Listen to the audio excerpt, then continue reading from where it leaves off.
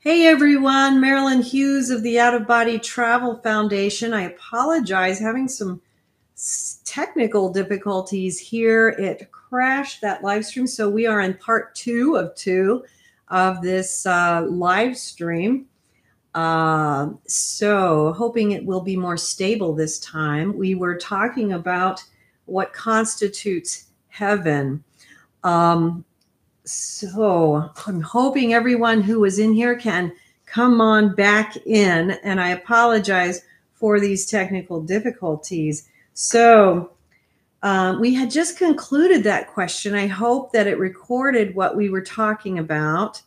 If not, we can come back to it. I hope everyone comes back in and we can verify whether or not that was covered. The next question was, how about purgatorial realms like Earth? That is between dimension 4 positive and dimension 3 negative. Hello, John. Thank you for joining me. We are doing part two of our live stream, hoping that the others who were in will come on back in and be able to tell me if we were able to get the tail end of what constitutes heaven covered, or if the recording, crashed before all of that was covered. So, Adriana, you are back. So there you are. I'm so glad you're here, and I'm hoping you can let me know if we were able to get to the end of what we were talking about with what constitutes heaven, because I'm not sure where that feed crashed. And welcome, MT, as well.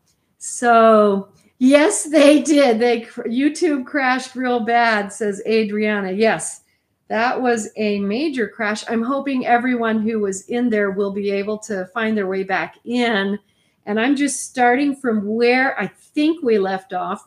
But Adriana, please feel free to correct me if I did not, if anything that I thought I answered actually got cut off from where it crashed, because I'm not sure when it did crash. So we're talking now about the next part of this question is, how about purgatorial realms like Earth? That's between dimension 4 positive and dimension 3 negative. Is Earth part of heaven? Are we residing outside of heaven right now? It's a great question. Ironically, no. Earth is a purgatorial realm. Earth is in realms 3 and 4, which are the mortal realms, the purgatorial spheres. And what that means is we are in the realms of purification.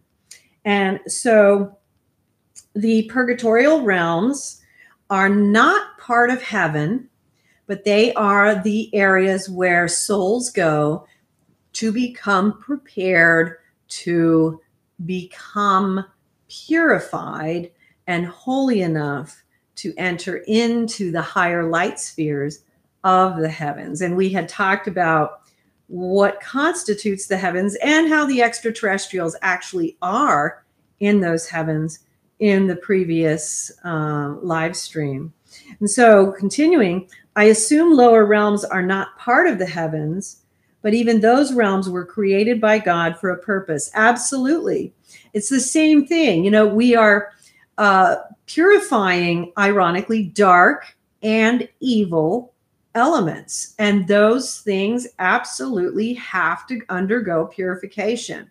And many of us have been in those types of states before we came to the states we are here in the purgatorial realms. So we were very often worse than we are now before we came to this state. There is a progression for most souls. And so, yes, we move from these lower states of evil and this desire to harm others, this desire for our own powerfulness, our own well-being. It goes from, ironically, what Jesus told me in my near-death experience, because the goal of our earthly existence, which is the purgatorial existence, is to go from selfishness to selflessness, So that's the goal of the mortal realms. That means we are trying to become selfless. That is where we need to get to in order to enter into the heavenly spheres. And that is what we are trying to achieve here. When we were in those lower spheres that are the realms 1 and 2, we were actually very predatorial. And that is what we would have been working through there. And the souls who are in those spheres are in a much more serious level of darkness than what we even see here in the mortal realms and on Earth. And this person says, I will catch you on the next live. I'm going to start reading your Galactica. It's probably going to answer these questions I have. I've been busy, but I will. Thank you, Marilyn. Have a good afternoon. And yes, Galactica will cover some of these things. So you're going to find some very fun things in there. So thank you for that question. And then we are moving into, I'm going to move into the next question. I'm going to bring this one back in a little bit here. So this question goes like this. Hi, Marilyn. I just requested to join your Facebook group. Until I hear that I have been accepted, I was wondering if you could answer a question. Is there some sound vibration that I can either download or purchase or recreate that can help separation from the body? I just finished Buhlman's 1993 book, and I am very intrigued and interested. I just started to try some of his suggestions, but I was hoping to gather any helpful resources in case I have difficulty with this critical first phase of the experience. I am not trying to manifest difficulties, but based on my history, I simply want to gather any available resources as extra help and a backup plan to give OBE the best possible chances. After several decades of varying degrees of effort at all of my spiritual practices, I feel I was not that good at shamanism, and I don't feel much when I do the flower of life meditation.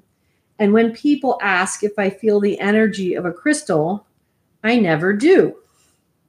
Thanks. So I said, hello, let me know if you get into the forum. My best advice is going to be that you should start by reading Come to Wisdom's Door and The Mysteries of the Redemption, which you can download for free at my website. Hello, Andy. Welcome to the live stream.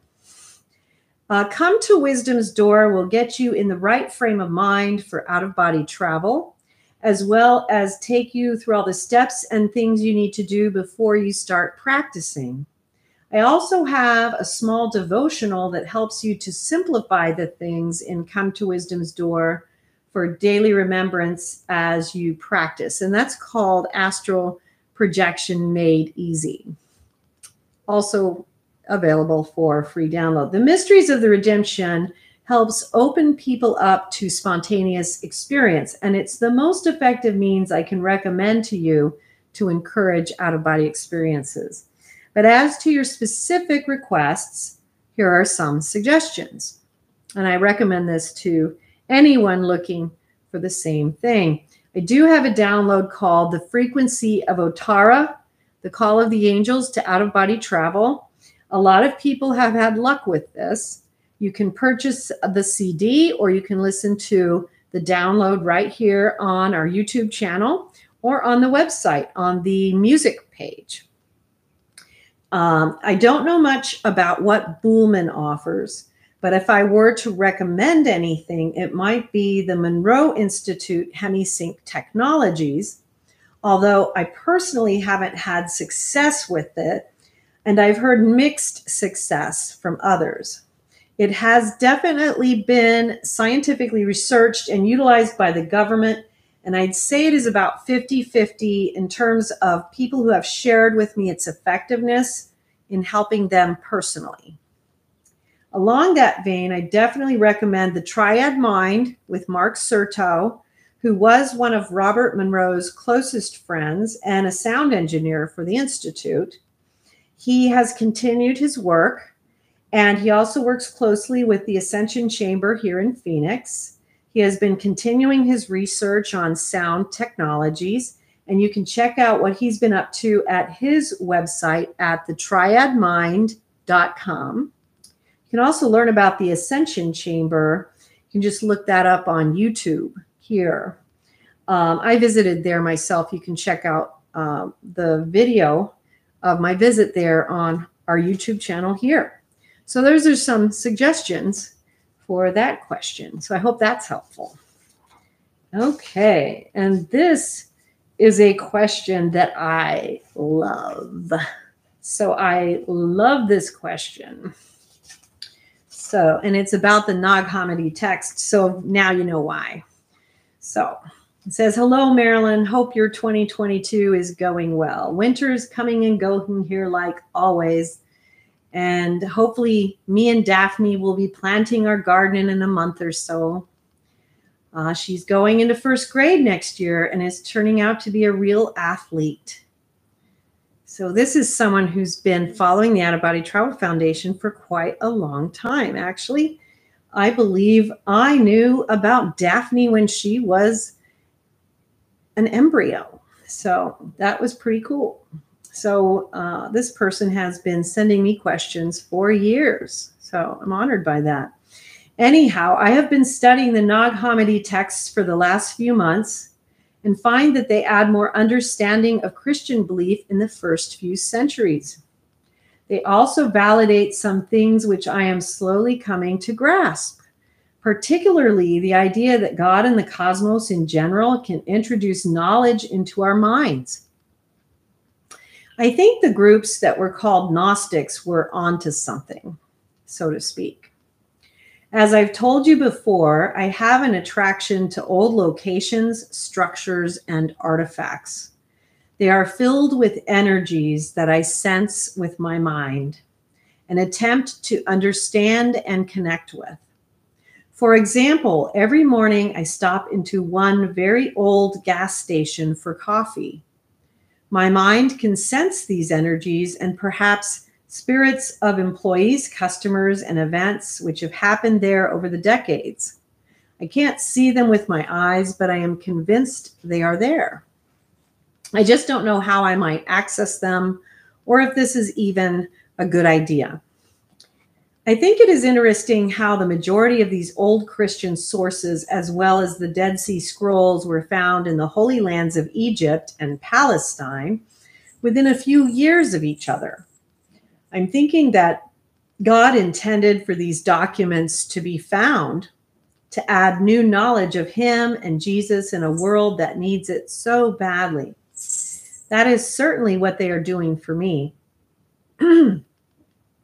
Reading these texts also shows me that what we call Christianity is much bigger than anyone can comprehend and cannot be contained in one church or book.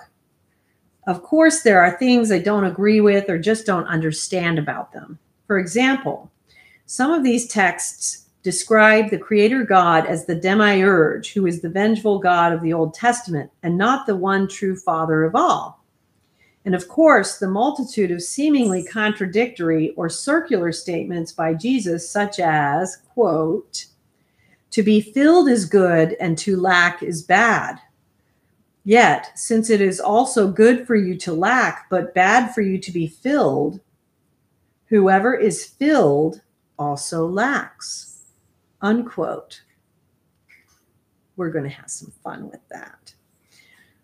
I suppose more study is needed here.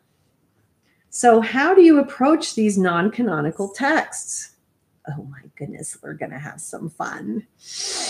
Right now, I'm looking at them as new primary sources which illustrate the variety of forms that Christianity took in the first few centuries and insights which could help me to become closer to the Lord and a better Christian in general. It is a real tragedy that the Orthodox authorities worked so hard to get rid of these texts. Christianity seems much bigger with them than without. Do you assign any of them the same importance as the Bible canon? The Gospel of Mary, Gospel of Thomas, and Gospel of Truth have really impressed me so far.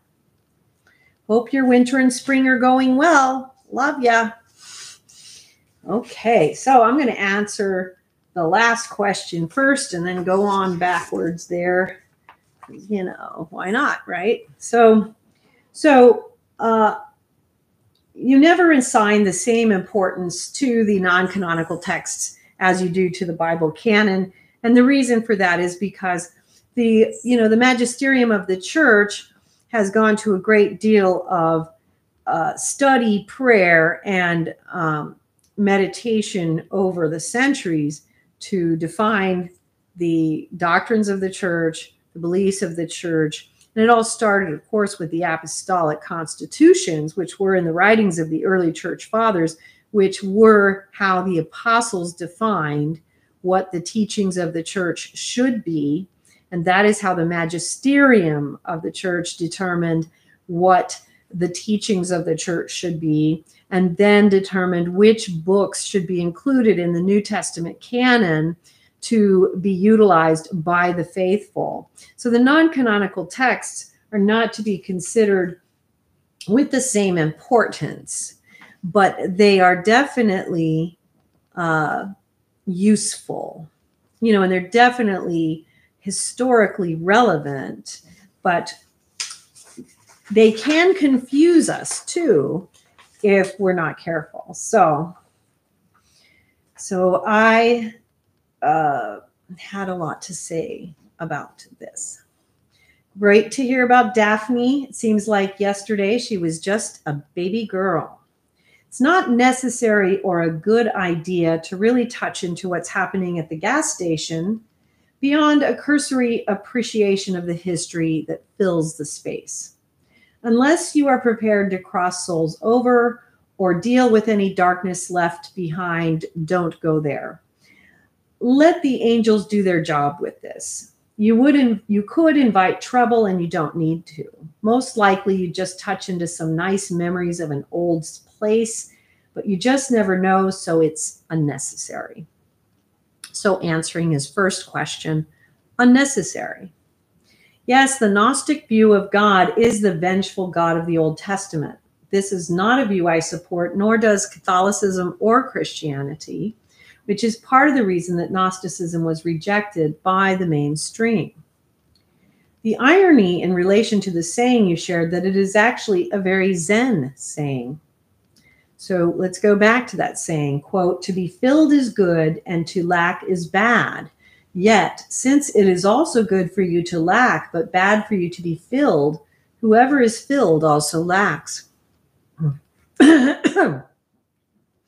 In Zen, it might have been worded more like this: "Be filled and be empty. For to be filled is hollow, and to be empty is overflowing. Neither is good nor evil, evil nor good, but simply the nature of things. So be filled and feel its overflowing. Be hollow and feel its emptiness.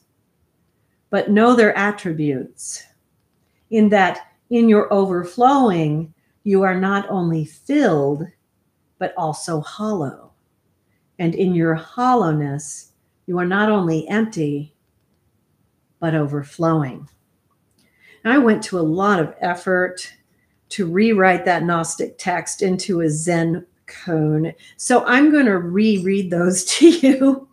And I want you to listen to them very carefully, because there is some very important stuff in both of them. I'm going to read both of them back to you. And I want you to see if you can use your contemplative skills here. So let's start with the Gnostic saying of Jesus. Okay, we're going to start there. I want you to see how what this Zen saying that I've rewritten, and this is me rewriting it as a Zen saying. This is not a real Zen saying, but this is a Zen saying. This is how Zen would rephrase what Jesus is saying in this Gnostic text, because they're saying the same thing. And I want you to try to use your contemplation skills to Try to see that unity in these two ways of saying the same thing. See if you can do that, okay? So we start with the Gnostic words of Jesus. To be filled is good, and to lack is bad. Yet, since it is also good for you to lack, but bad for you to be filled, whoever is filled also lacks.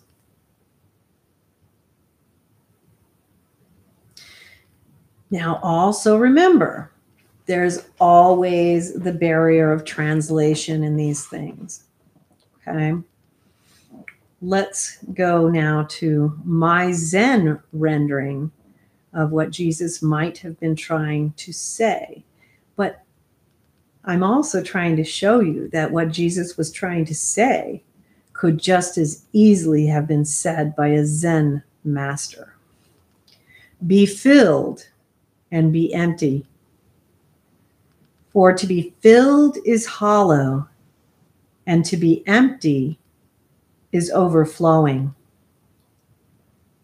Neither is good nor evil, evil nor good, but simply the nature of things. So be filled and feel its overflowing. Be hollow and feel its emptiness.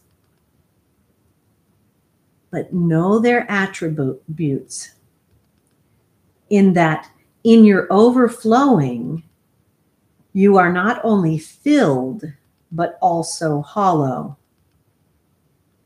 And in your hollowness, you are not only empty, but overflowing.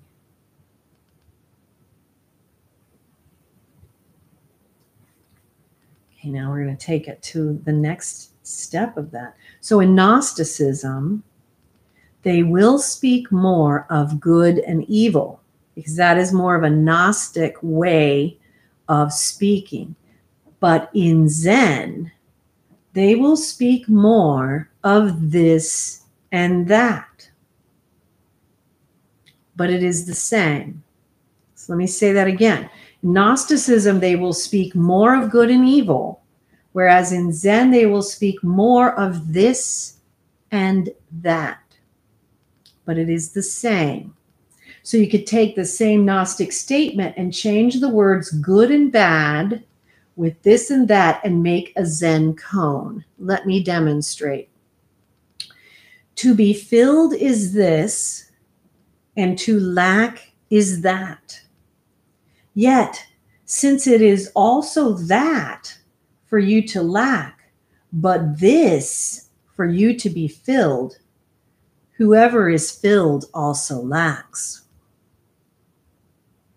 You could easily find something almost identical to that in Zen texts. If you've ever read any Zen, you can see how easily it translates. However, I would also encourage you not to get caught up in any saying, because then you can just kind of stop yourself up. So we're going back to what I was talking about, and Adriana will remember this from part 1 of this live stream. And for those who are watching this part 2, I'd like to encourage you to go back and watch part 1. I was talking about don't concretize anything. Don't get caught up on the saying, because you will stop yourself. You will concretize it. However, let me give you my layman's terms for what I think they're trying to say here. So this is what I think Jesus was trying to say in this Gnostic text. He is speaking of the dichotomy of all human experience. Okay, so to be filled is good and to lack is bad. Yet, since it is also good for you to lack, but bad for you to be filled, whoever is filled also lacks. Okay, so that's what he says. Jesus is speaking of the dichotomy of all human experience and expression within the physical realm. To have all the good things in life is a wonderful thing. It is considered a bummer to be poor in this world. But this speaks of more than just physical or material wealth. It speaks of spiritual wealth as well. So it can be noted in both ways, both physical and spiritual. Pay attention here. In the physical, it is considered a wonderful thing to have the goods of this world and not so great to be poor. But for those seeking the spiritual life, physical poverty is considered a good and physical wealth an impediment, therefore a bad. Okay? In a physical sense, anyone who has everything they need will often lack much because in that fulfillment, much of the human experience that leads to true spiritual awakening will not come to them. Therefore, they lack. Okay? Let's take it from the spiritual sense. It is a known thing that those who are filled with the things of the Spirit are blessed, and those who are not do not seem as blessed, right? However, was it not Jesus himself who said, "Blessed are they who have not seen and yet have believed"? So therefore, it can be said that those who lack actually are experiencing a good. But it is more than this in that there is a desert, a dryness of spirit that becomes very fruitful in the spiritual life that most spiritual souls and mystics will go through and must go through in order to bear fruit. And during that period of time, they will feel devoid, empty of God's presence, empty of God's consolation. They will lack. But this lacking is a good. You see? And at this time, it is bad for them to be filled. When at another time, it was good for them to be filled. And it will be good again. Do you see where we're going here?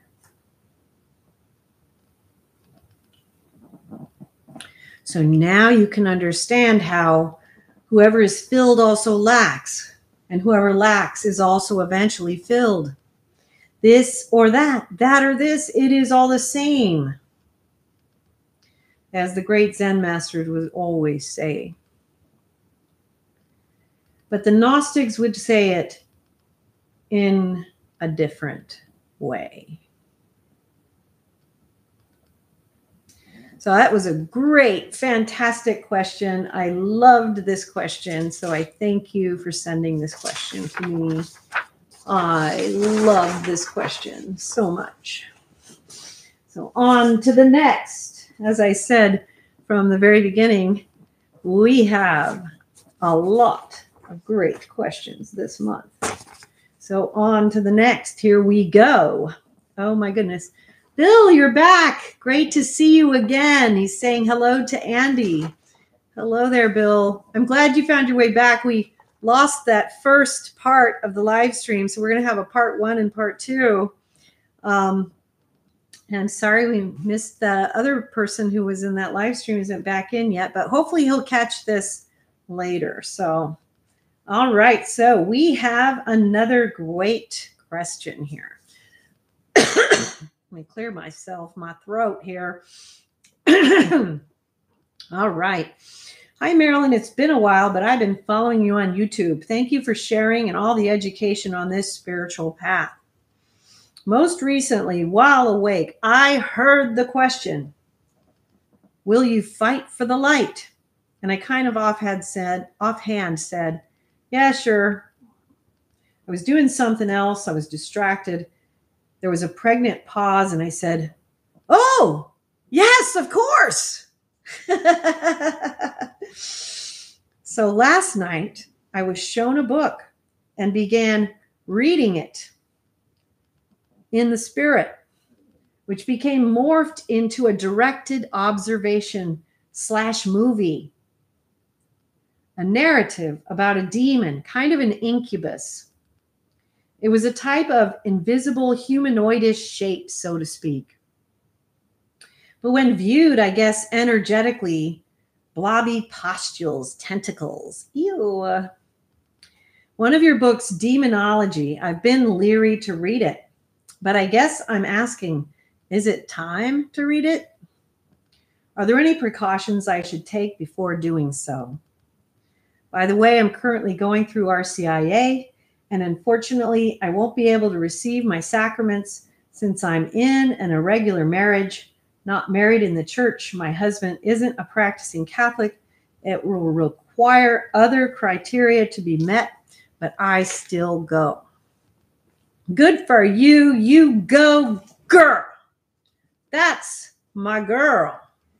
So we have Andy says, "Hi, Bill. Hope you are doing well." Bill says, "Doing great. How are you?" Andy says, "Good. Thank you." Awesome. It's great to see all of you. All right. So great question. Thanks for reaching out. It might be time, but always be cautious. If you feel leery, just because exorcists always recommend caution around such things, and I've spoken to a lot of people, and exorcists do caution people about reading these kinds of things or having too much involvement in these kinds of things, especially if they have had issues with spiritual warfare or ghosts, or especially people who've had exorcisms in the past, to stay away from things that have to do with demonology or things of this nature. So definitely recommend caution. However, in this instance, this might be helpful for you. There is a chapter on the incubi and succubi in Demonology and Overview in it, so it could help you with the question which was placed before you. And so I think that would be fine. The Demonology book is not in a great deal of detail. The book will give you an overview of some of the demons and basically their jobs, so to speak. You'll have a rough idea of the things they do, but it doesn't go into too much depth. And awesome on the RCIA. I'm sorry about the sacraments. Just continue to do what you can do to practice your faith in your own way, and don't worry about those details. Not something to get caught up in the details on. You go, girl. You just follow your path and do what works for you in your own spiritual life. In terms of the precautions, what I would definitely recommend is praying the rosary, praying the Chaplet of the Divine Mercy.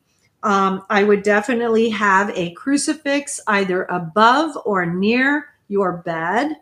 I would have holy water nearby, and before you go to bed at night, I would probably cross myself with it.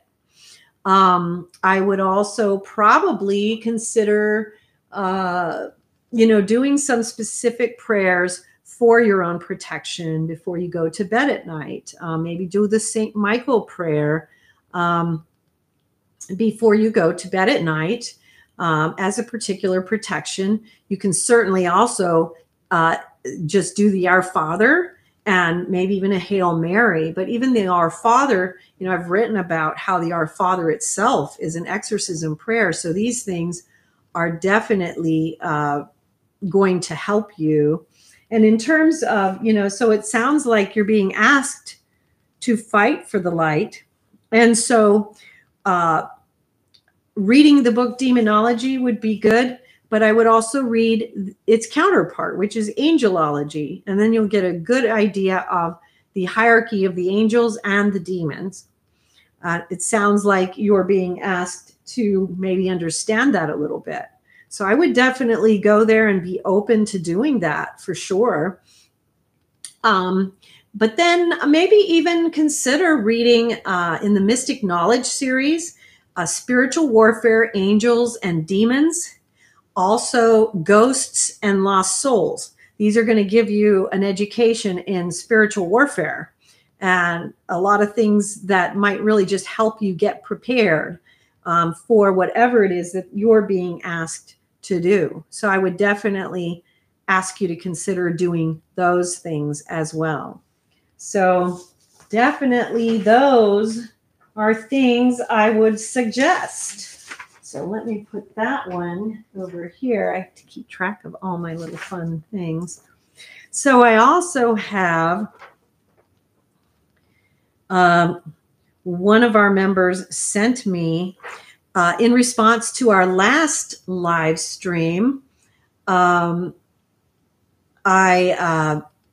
was speaking about my beautiful mystical experience where I met a bunch of my ancestors and Guru Nanak and Kirpal Singh. So one of our members did send me some quotes that I'm going to go ahead and share from Crown of Life by Kirpal Singh. So I'm going to go ahead and share that.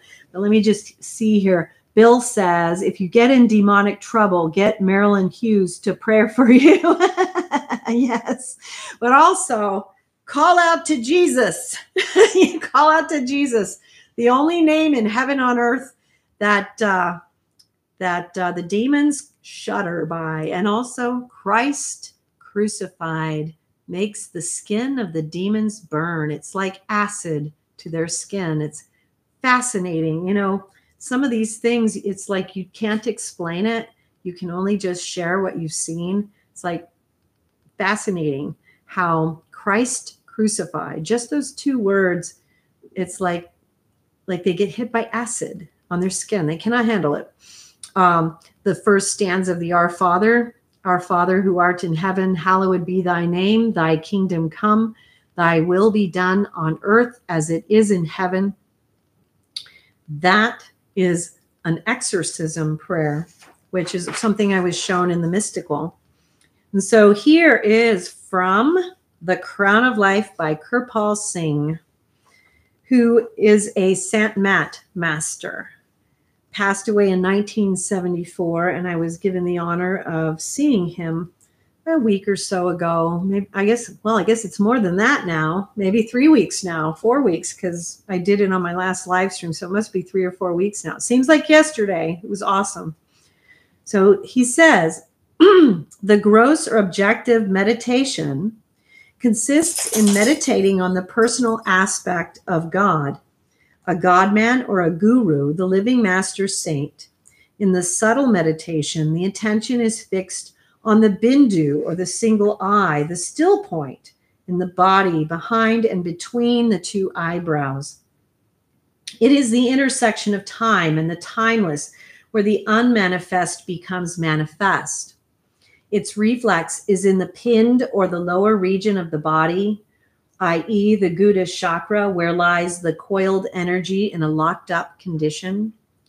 After some practice at the bindu, the dark spot becomes illuminated, and gradually the inner light assumes the radiant form of the master. From here begins what is termed the luminous contemplation. Here we may sound a note of warning to the seekers after truth.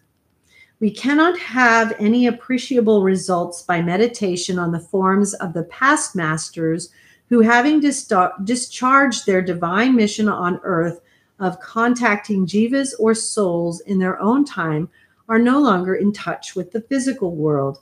Again, we have to be on our guard in our search for a perfect master, for any meditation on the form of an imperfect master will not bear fruit. To avoid all pitfalls, it is much safer to put aside meditation on any form whatsoever. It is better that one should carry on the sadhana according to the instructions given. And if the master is a perfect one, his radiant form will of itself appear within and take charge of the individual soul as soon as it rises above body consciousness. God himself manifests within in the form of a Guru Deva, provided, of course, that the Guru is really embedded in God power. These remarks apply mutatis mutandis. I'm not doing very well with mutatis mutandis to meditation on Ishta Devas as is generally done. To meditate on the formless is beyond human conception, inasmuch as one cannot conceive of the reality beyond all comprehension. One may in such a case get glimpses of subtle elements which by themselves cannot lead us anywhere. So that's from The Crown of Life by Kirpal Singh. So there we have it.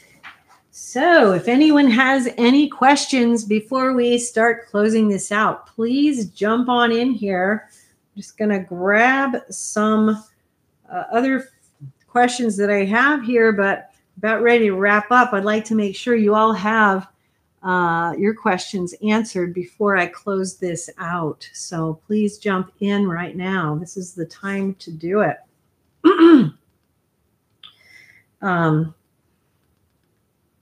So here's a question. Do we visit spiritual realms while we sleep and have no memory of this when we awake? Yes. Some of us have memory of it and some of us do not. It is very, very much a natural part of the human experience to visit these spiritual realms. It's part of actually, just the way our psyche and our spirit is integrated into our physical body. It's a natural part of the human experience. And so absolutely, yes, we do. And so part of the out-of-body travel adventure and becoming conscious of it is becoming aware that we are literally just becoming consciously aware of something that we are already experiencing, rather than, oh, I have to make this happen. It's something I have to become conscious of. So we have Kundalini, a question on Kundalini from Guardian. And Ronald says, way to go, Marilyn. Thank you, Ronald. Thank you very much. And looks like we have a question here. Guardian, feel free to expand on what would you like me to answer about Kundalini. I'd be happy to try. Adriana says, I have been learning about crystals for the first time. I bought and am wearing a chakra bracelet to balance my chakras. Do you have knowledge of crystals that can help out-of-body travels? Yes. Now, I don't wear them, but I have. Oh, John, thank you. We have a super chat. Woohoo! $10. Thank you. He says, thank you for all your share. It is transformative. Thank you so much. As you know, super chats help us, just as memberships help us to keep our resources free for everyone in the world. Now, I wear a crucifix, and I used to wear a really big one, but it kept breaking. I found this one that is made out of one piece of metal, because the crucifix the corpus would always fall off. So I found this one. It's made out of one piece of metal, so it doesn't break like the other ones did. So I accepted I was going to wear a smaller one. This is an actual metal of the scapular of Mount Carmel. So that's what I actually wear. But I do have crystals all over my home and in my bedroom. And what I generally will have is, so for astral and out-of-body travel, you want to have things around you like celestite. That's for mystical travel. And celestite is specifically for higher realm travel. Celestite, fluorite, fuchsite, which is Fuchsite.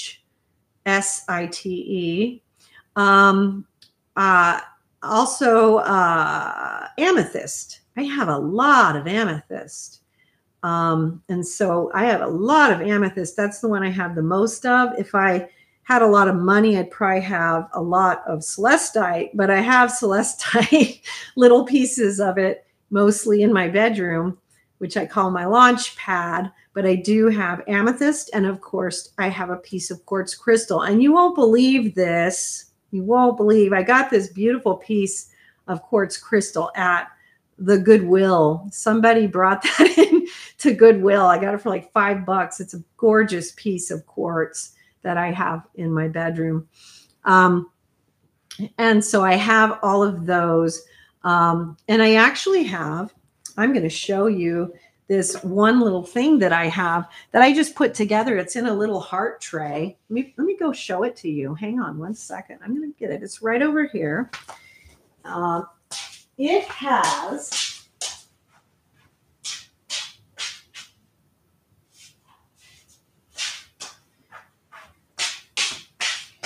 this is my supercharge.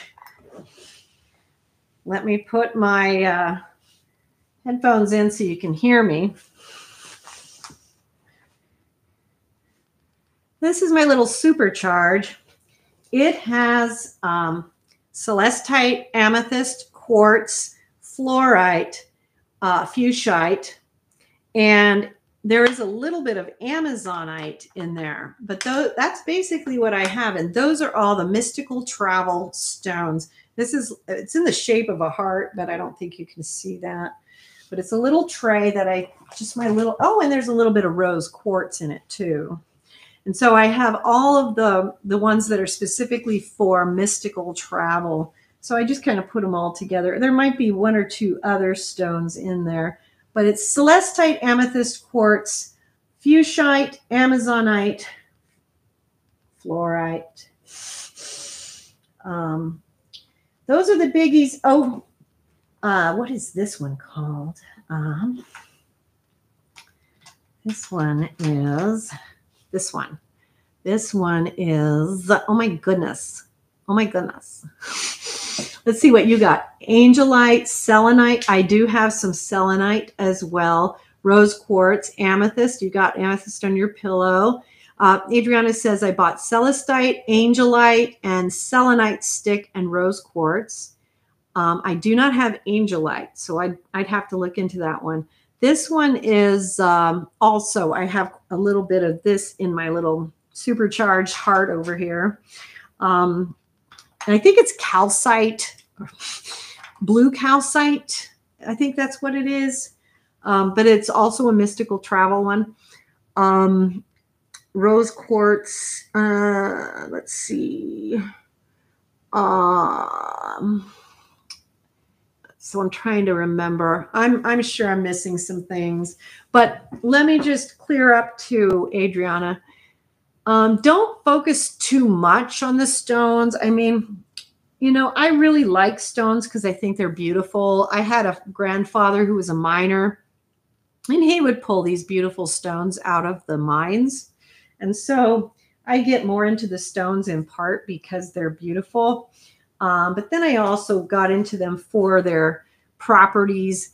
And I have put some of these pyramid things around my place, which are intended to kind of, you know, deal with some of the, electronic things that you deal with here. I used to live out in the mountains and stuff. And so I actually had a vision. The Blessed Mother told me to put some of these pyramids around my launch pad, the clear crystal ones. So I have some clear crystal ones in there, and I have different ones for that reason. But remember, you want to have your crucifixes, your rosaries, because your sacramentals are where the real power is. These are going to be kind of like your second line of defense. These are not your first line of defense. So keep that in mind. But I do have them. I think they're pretty. I do feel that they have energetic properties because, everything that God created has energetic properties. I feel that the trees, I have a fruit orchard that I planted, that, the trees that I plant have energetic properties. Everything that God creates has energetic properties, so keep in mind, again, we don't want to concretize making things either more or less than they are. But going back here, some more questions here. Is Kundalini biblical? No, Kundalini is not biblical. In fact, I know that most Christians and Catholics are very against Kundalini.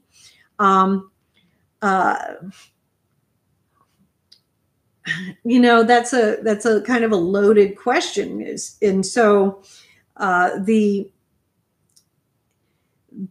thing I would probably tell you to focus more on rather than the Kundalini would be more of just, you know, you have these energy centers in your body that we know and science has been able to prove through lots of the new the technologies that they have, that we have these energy centers, and you work on keeping those open because that helps in mystical and out-of-body travel. The Kundalini,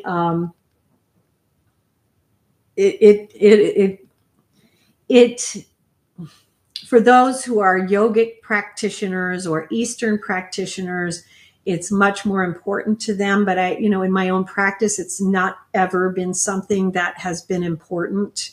It's never been brought up to me as something that needed to be done or happen.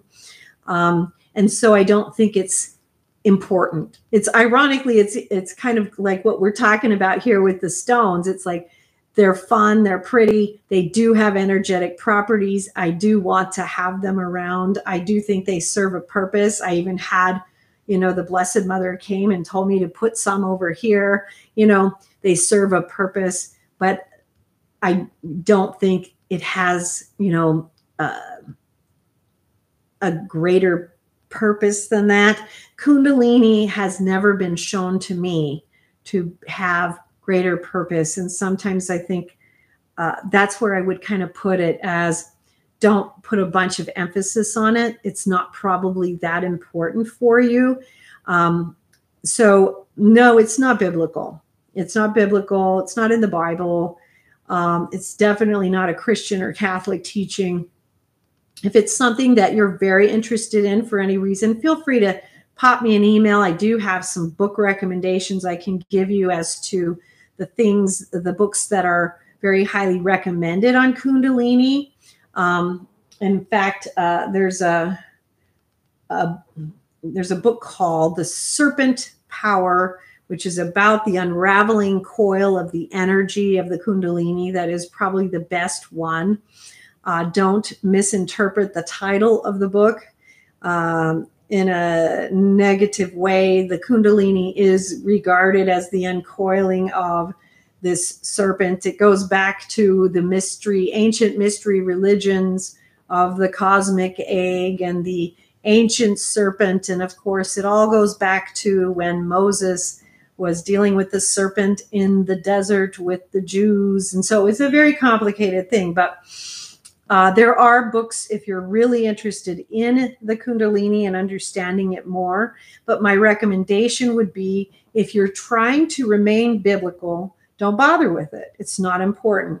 And I can tell you, I have 34 years of mystical experience. It's never been shown to me as being something that I needed to go into any further. I have studied a little bit about it just because I was guided to study lots of ancient texts, but I was never shown that it was important to do any Kundalini awakenings or anything like that. The only things I have been shown that would be anywhere in relation to it were opening and cleansing and purifying certain chakras, because I have been shown that these energy centers we have are relevant, you know, and we do have to deal with those as we're purifying and opening up. Let's see here. So Adriana says, I got a rosary and I wear a crucifix as well. That's fantastic. MT says, such great advice, Marilyn. Thank you. Thank you, MT. Thank you. You're welcome. Adriana, Christ is the focus. Absolutely. Yes. Guardian, asked because it seems to be happening automatically to some with no religious background. Well, that's interesting. And, you know, hi there, Anayel. Welcome. Hello, just getting here. Oh, and we're just wrapping up. I'm so sorry, but I hope you'll have a chance to re-listen. And of course, if you have any questions you want to pop in here, we are wrapping up. So, everyone's welcome to throw their questions in before we wrap up. But Guardian, yes, I'm interested in what you're saying there. Because what might be happening to them, they may be interpreting as a Kundalini awakening.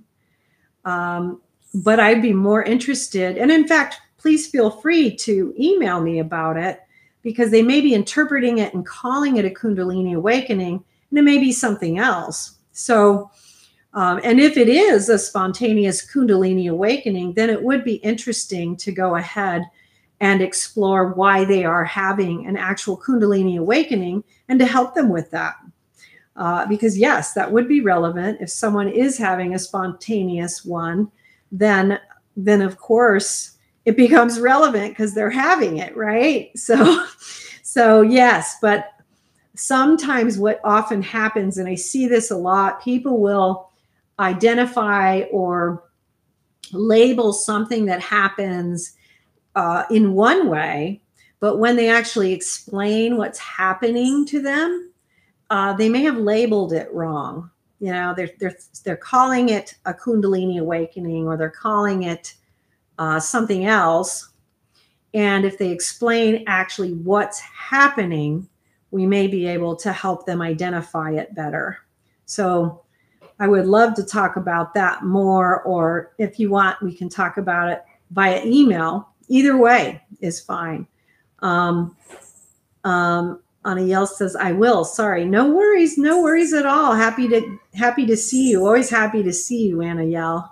Always a pleasure. Chris Mahfouz. Welcome, Chris. Happy to have you with us. Regarding Kundalini, there are a number of books by that name. Who is the authors? Books by that name, Kundalini? Well, I will go. Hang on, bear with me.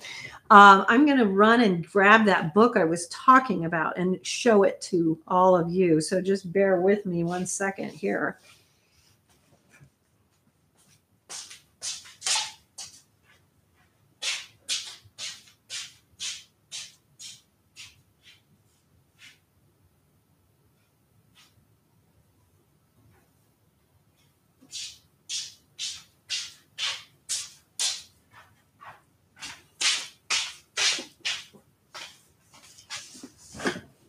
Okay, so this is what I would consider the authoritative text on Kundalini awakening.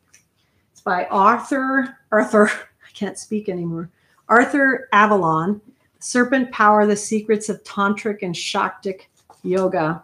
It's quite an amazing work on it, actually. This is the book. And so I'm just going to read to you from the back here, because I think it will give a good summarization. It might help us with the subject. And let's see, we have some other thoughts here. Dabudif179 says, many times people will say they have awakened their Kundalini and it's just some energy in their body moving. Absolutely. Yes. Very well said. Some might have it awakened spontaneously, though. Yes, because that's actually very much the case. And that's kind of what I'm getting at, is that people can say, oh, my Kundalini has awakened. And it's like, well, you're having some kind of awakening, but why are you calling it Kundalini? Let's talk about what exactly are you experiencing, because we define things and then we might be misdefining them. So here, and this is really, this is a very intensive, religious text. It's not for the faint of heart. This is very well, deeply done. So it says, mythologically, Kundalini is an aspect of the Shakti, power or energy, and consort of Shiva. Philosophically, she is the creative energy that eventually forms mind and matter and comes to rest in the lowest form of matter. She is consciousness, the power of matter to know itself. In terms of tantric practice, she is the mysterious power that resides in the human body and can be awakened through suitable techniques, special meditations, and yogic practices of a particularly powerful nature. She is the goddess, the ultimate heart of many areas of Eastern religion, not only of Hinduism. The present volume by the foremost writer of Shaktic and Tantric thought, Arthur Avalon, is the prime document for the study and application of Kundalini Yoga. The author covers the philosophical and mythological nature of Kundalini, the esoteric anatomy associated with it, the study of mantras, the chakras or psychic centers in the human body, and their progressive awakenings, and the yoga associated with this. The introduction, some 300 pages of unique material, is followed by translations with long analytical commentary. I can vouch for that. Of two important tantric documents, the description of the 6 chakras and the briefer 5-fold footstool. By working through these documents, the reader can acquire the essence of Kundalini Yoga. For centuries, this material was a closely guarded secret in India. Even native scholars were not allowed access to it. In fact, it was so restricted that many Indologists refused to recognize its existence. It took half a lifetime of searching by Sir John Woodruff to locate the key documents. And further, years to find a master able and willing to evoke from the cryptic texts a modus for study and application. The result of Woodruff's work, however, was one of the most important developments in Indian thought, a key to many areas of art and religion that had hitherto been locked. It is also a work that has great interest to Westerners who wish to acquire for themselves the validity of the ultimate experience. But again, that's from the back of the book, and I'm just going to reiterate that in my own 30, actually, I think I said 34, but now we're looking at really 36 years. I keep losing track of how old I am. But 36 years of experience, I have never been told in any way, in any of my experiences, that the Kundalini awakening or the experience thereof was necessary or important. So I have had experiences with clearing out and opening chakras. And I studied and asked about these things, the Kundalini, years and years and years ago. And so my advice about that would be to say that it's one of those things that I don't think is probably real important to put a lot of emphasis on. It's one of those things where, yeah, it's interesting, it's cool, it's historically tantalizing, but probably not that important for your practice. But let me see what I've missed here. Chris, thank you. I just saw that you were live. Oh, well, it's great that you were able to get in. I'm impressed that you pronounced the name correctly. Thank you for that. Well, yes, I'm glad I got it right. I saw that one. Great. Okay. Adriana says, it's crazy how people are using dangerous psychedelics in order to have some experience. Yeah, well, that's been going on forever, and I don't recommend it, because what I've said all along is that this is a natural experience. It can be induced naturally. It's something that we already do, that we're becoming conscious of. We become more aware of it. So we don't have to do that. But yeah, people are always going to do it. And, it has been done by tribes and native cultures as part of their spiritual practices. And I understand why. It makes sense why they would have done this, but I don't recommend it because there are so many things that can go wrong. It's not necessary. Having the out-of-body experience isn't necessary for someone to progress spiritually. You can benefit from just learning from other people's experiences as well. And then when you have your own, that's great. But if you don't, it's also fine. I think I want to make sure I didn't miss anyone's thoughts here, because I just want to make sure I didn't miss anything. Okay, it looks like Andrew said something. Let's see what he said. Will those in purgatory who don't receive the same amount of prayers as others receive equal justice? Well, that's an interesting question. I'm gonna say that I don't know, but knowing what I know about our merciful God, I would say that our merciful God is so merciful that because what you're saying in your question is almost like an oxymoron, because even in the devotion to the divine mercy, Jesus says that he is asking all souls to come through the door of his mercy. And it's only when a soul refuses to come through the door of his mercy that we even have to go through the door of his justice, right? And so there's an oxymoron in that question that, are we going to receive equal justice? Well, Jesus is saying that we only go through the door of justice if we refuse to go through the door of mercy. And so my own answer to that would be based on what he says in that devotion, what he told St. Faustina, which would be that if we are willing to receive his mercy, I believe that we will all receive it. Those of us who are willing to receive it will receive it all in equal measure, in whatever measure we require. And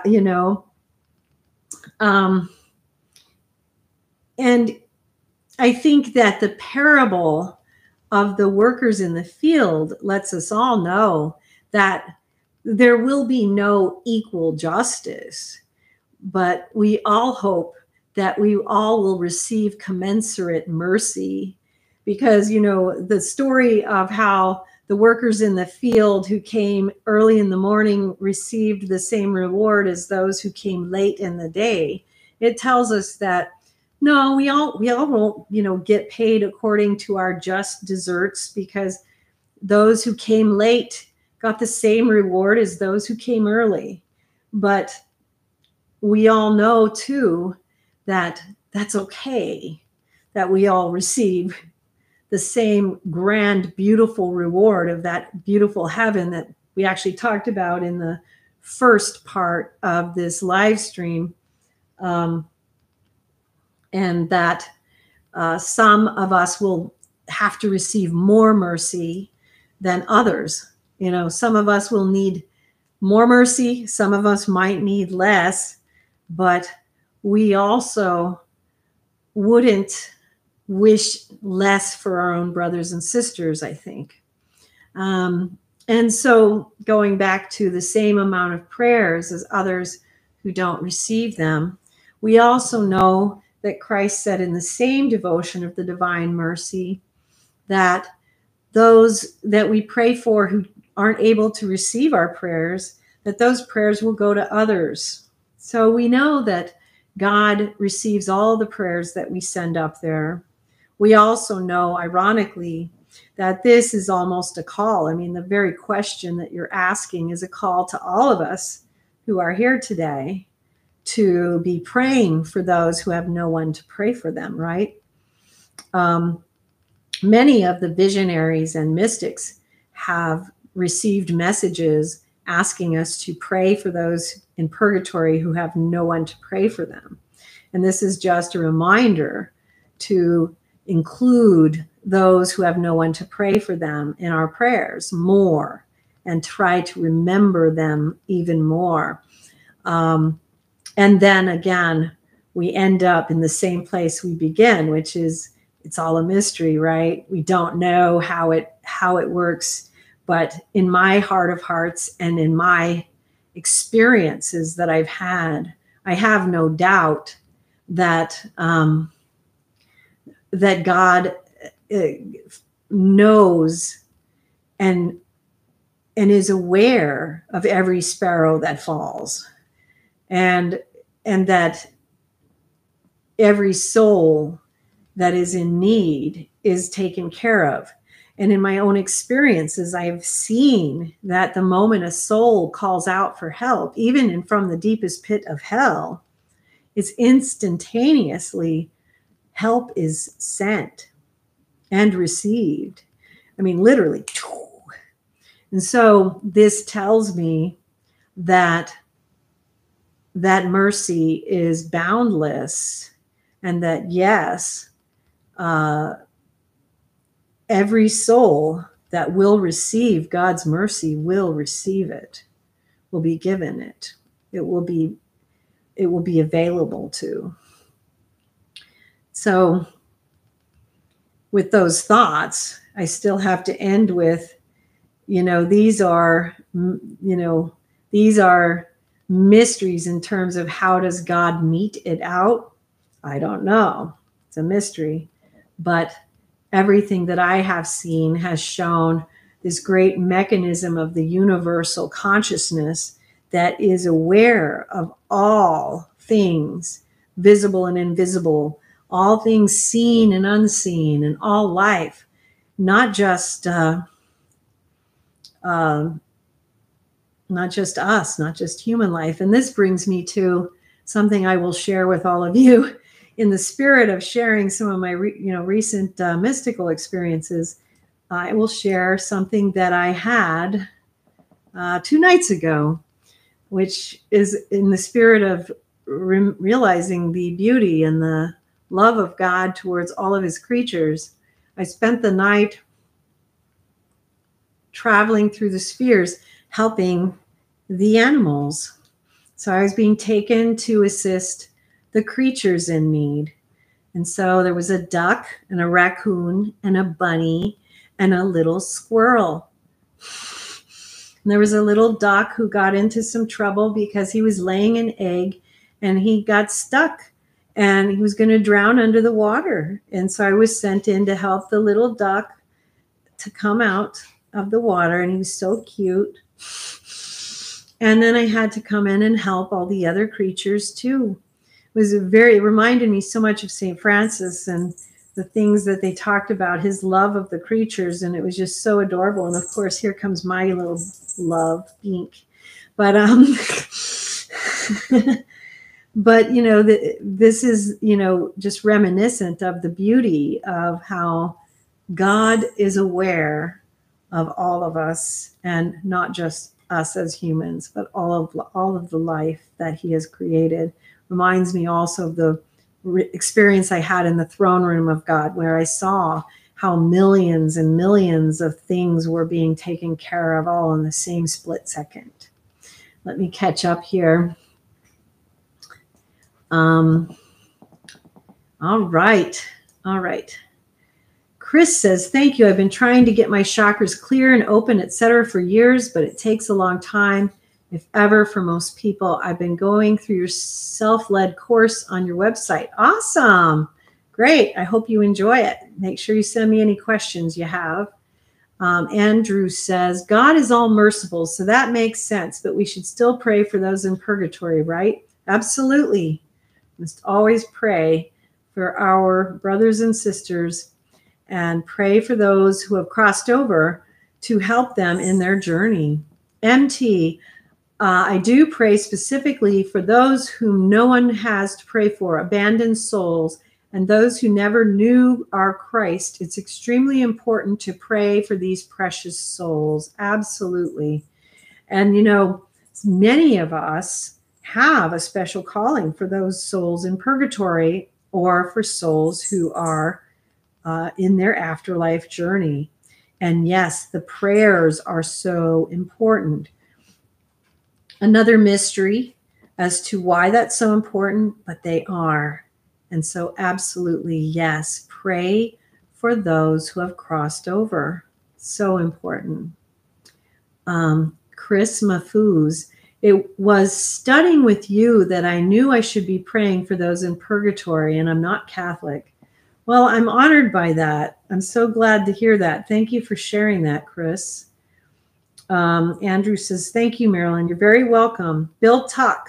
Thanks, Marilyn, for teaching me to pray for lost souls a lot of years ago.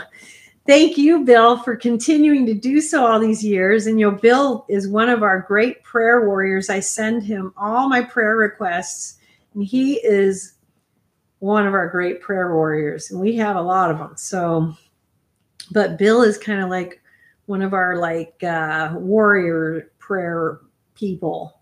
Whenever something is going on, I know I can send it to Bill.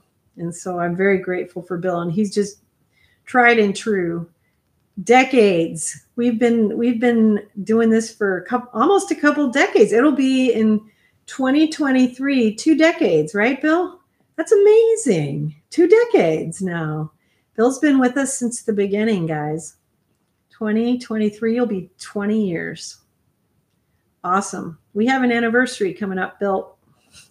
Tammy and Bayozi tuning in late. Happy to have made a few minutes of the live stream. I recently have been made aware of you. I'm honored.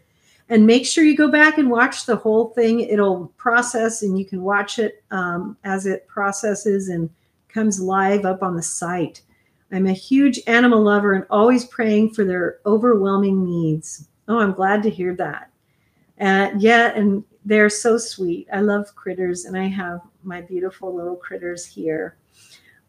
Chris, it is love beyond understanding. Absolutely. It is so beyond our comprehension, and it's so hard to even put into words. Aniel, is there a specific prayer when someone has passed to pray? Absolutely. The Chaplet of the Divine Mercy, going back to this Divine Mercy devotion. Our Lord told St. Faustina that for those for whom the Chaplet of the Divine Mercy is prayed, that they will be able to have their sins forgiven and the temporal punishment due to sin and enter directly into heaven. And so in the Catholic faith, we will pray the Rosary for them and the Holy Rosary. And all of these are available on the prayer page on the Out of Body Travel Foundation website at outofbodytravel.org. So you can find that. It's under the same tab of the courses that you find under the course of study, the Unami courses and stuff, and you'll find today's liturgy and hours.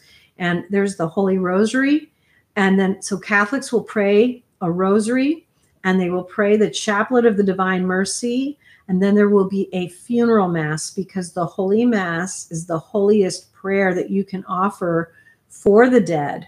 And one of the things that we also offer that is unique is what's called the Gregorian Masses. And so when my mother passed and my father passed, I would submit my name to a priest who will pray the Gregorian Masses for her for an entire 30 days. And this goes all the way back to the early church. It's a tradition that was started in the early church where a priest prays the Gregorian Mass every single day for 30 days straight, because the Holy Mass is considered the most powerful and efficacious prayer for a soul. And so you can do something like that, but you can also go to any Catholic church and you can ask to sign up your loved ones to have a Mass offered for their intentions. So you can have a Mass offered for your deceased loved ones at any time, at any Catholic church. And you're only limited by, which Masses have already been signed up for. So you may have to wait a month or, 2 months if they're all, filled up, but you can sign them up for whatever Masses are open.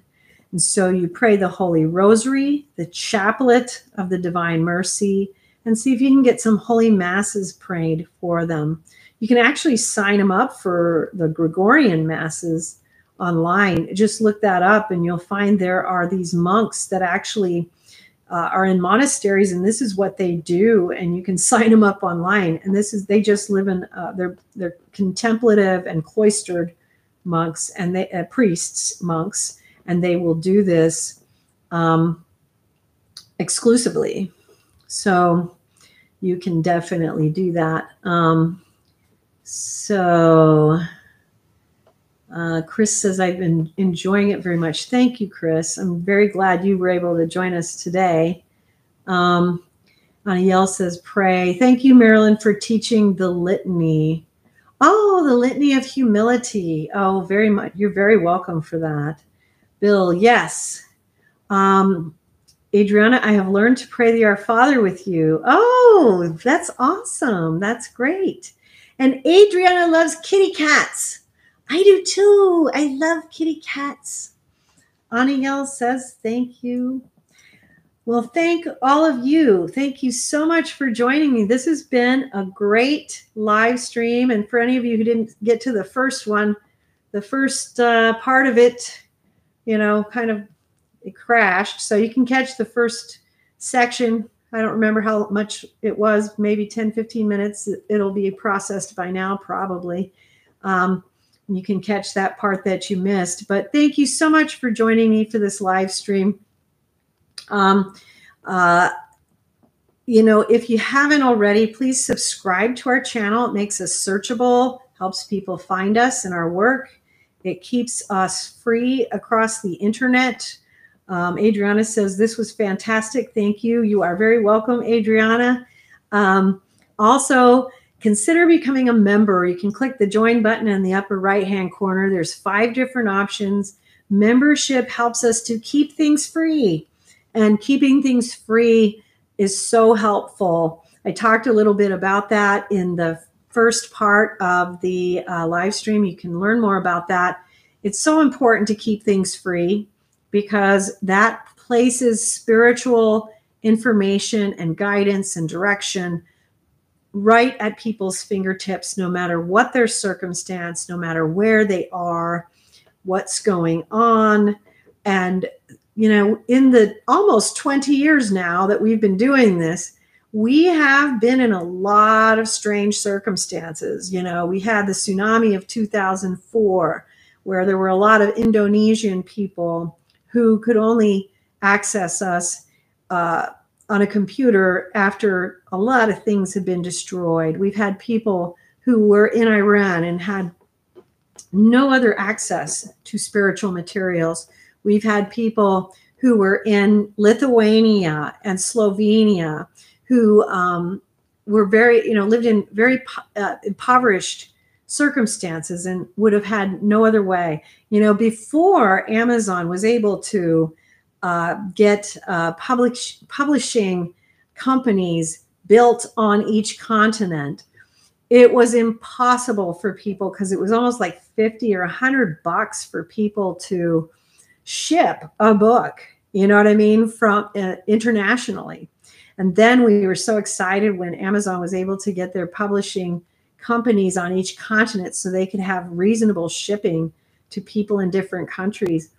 But you have people in all these circumstances. When you have people who are refugees, and we have that happening now, and they may have nothing but their laptop or their phone, and now their only way to have anything that connects them to anything spiritual is some kind of free connection.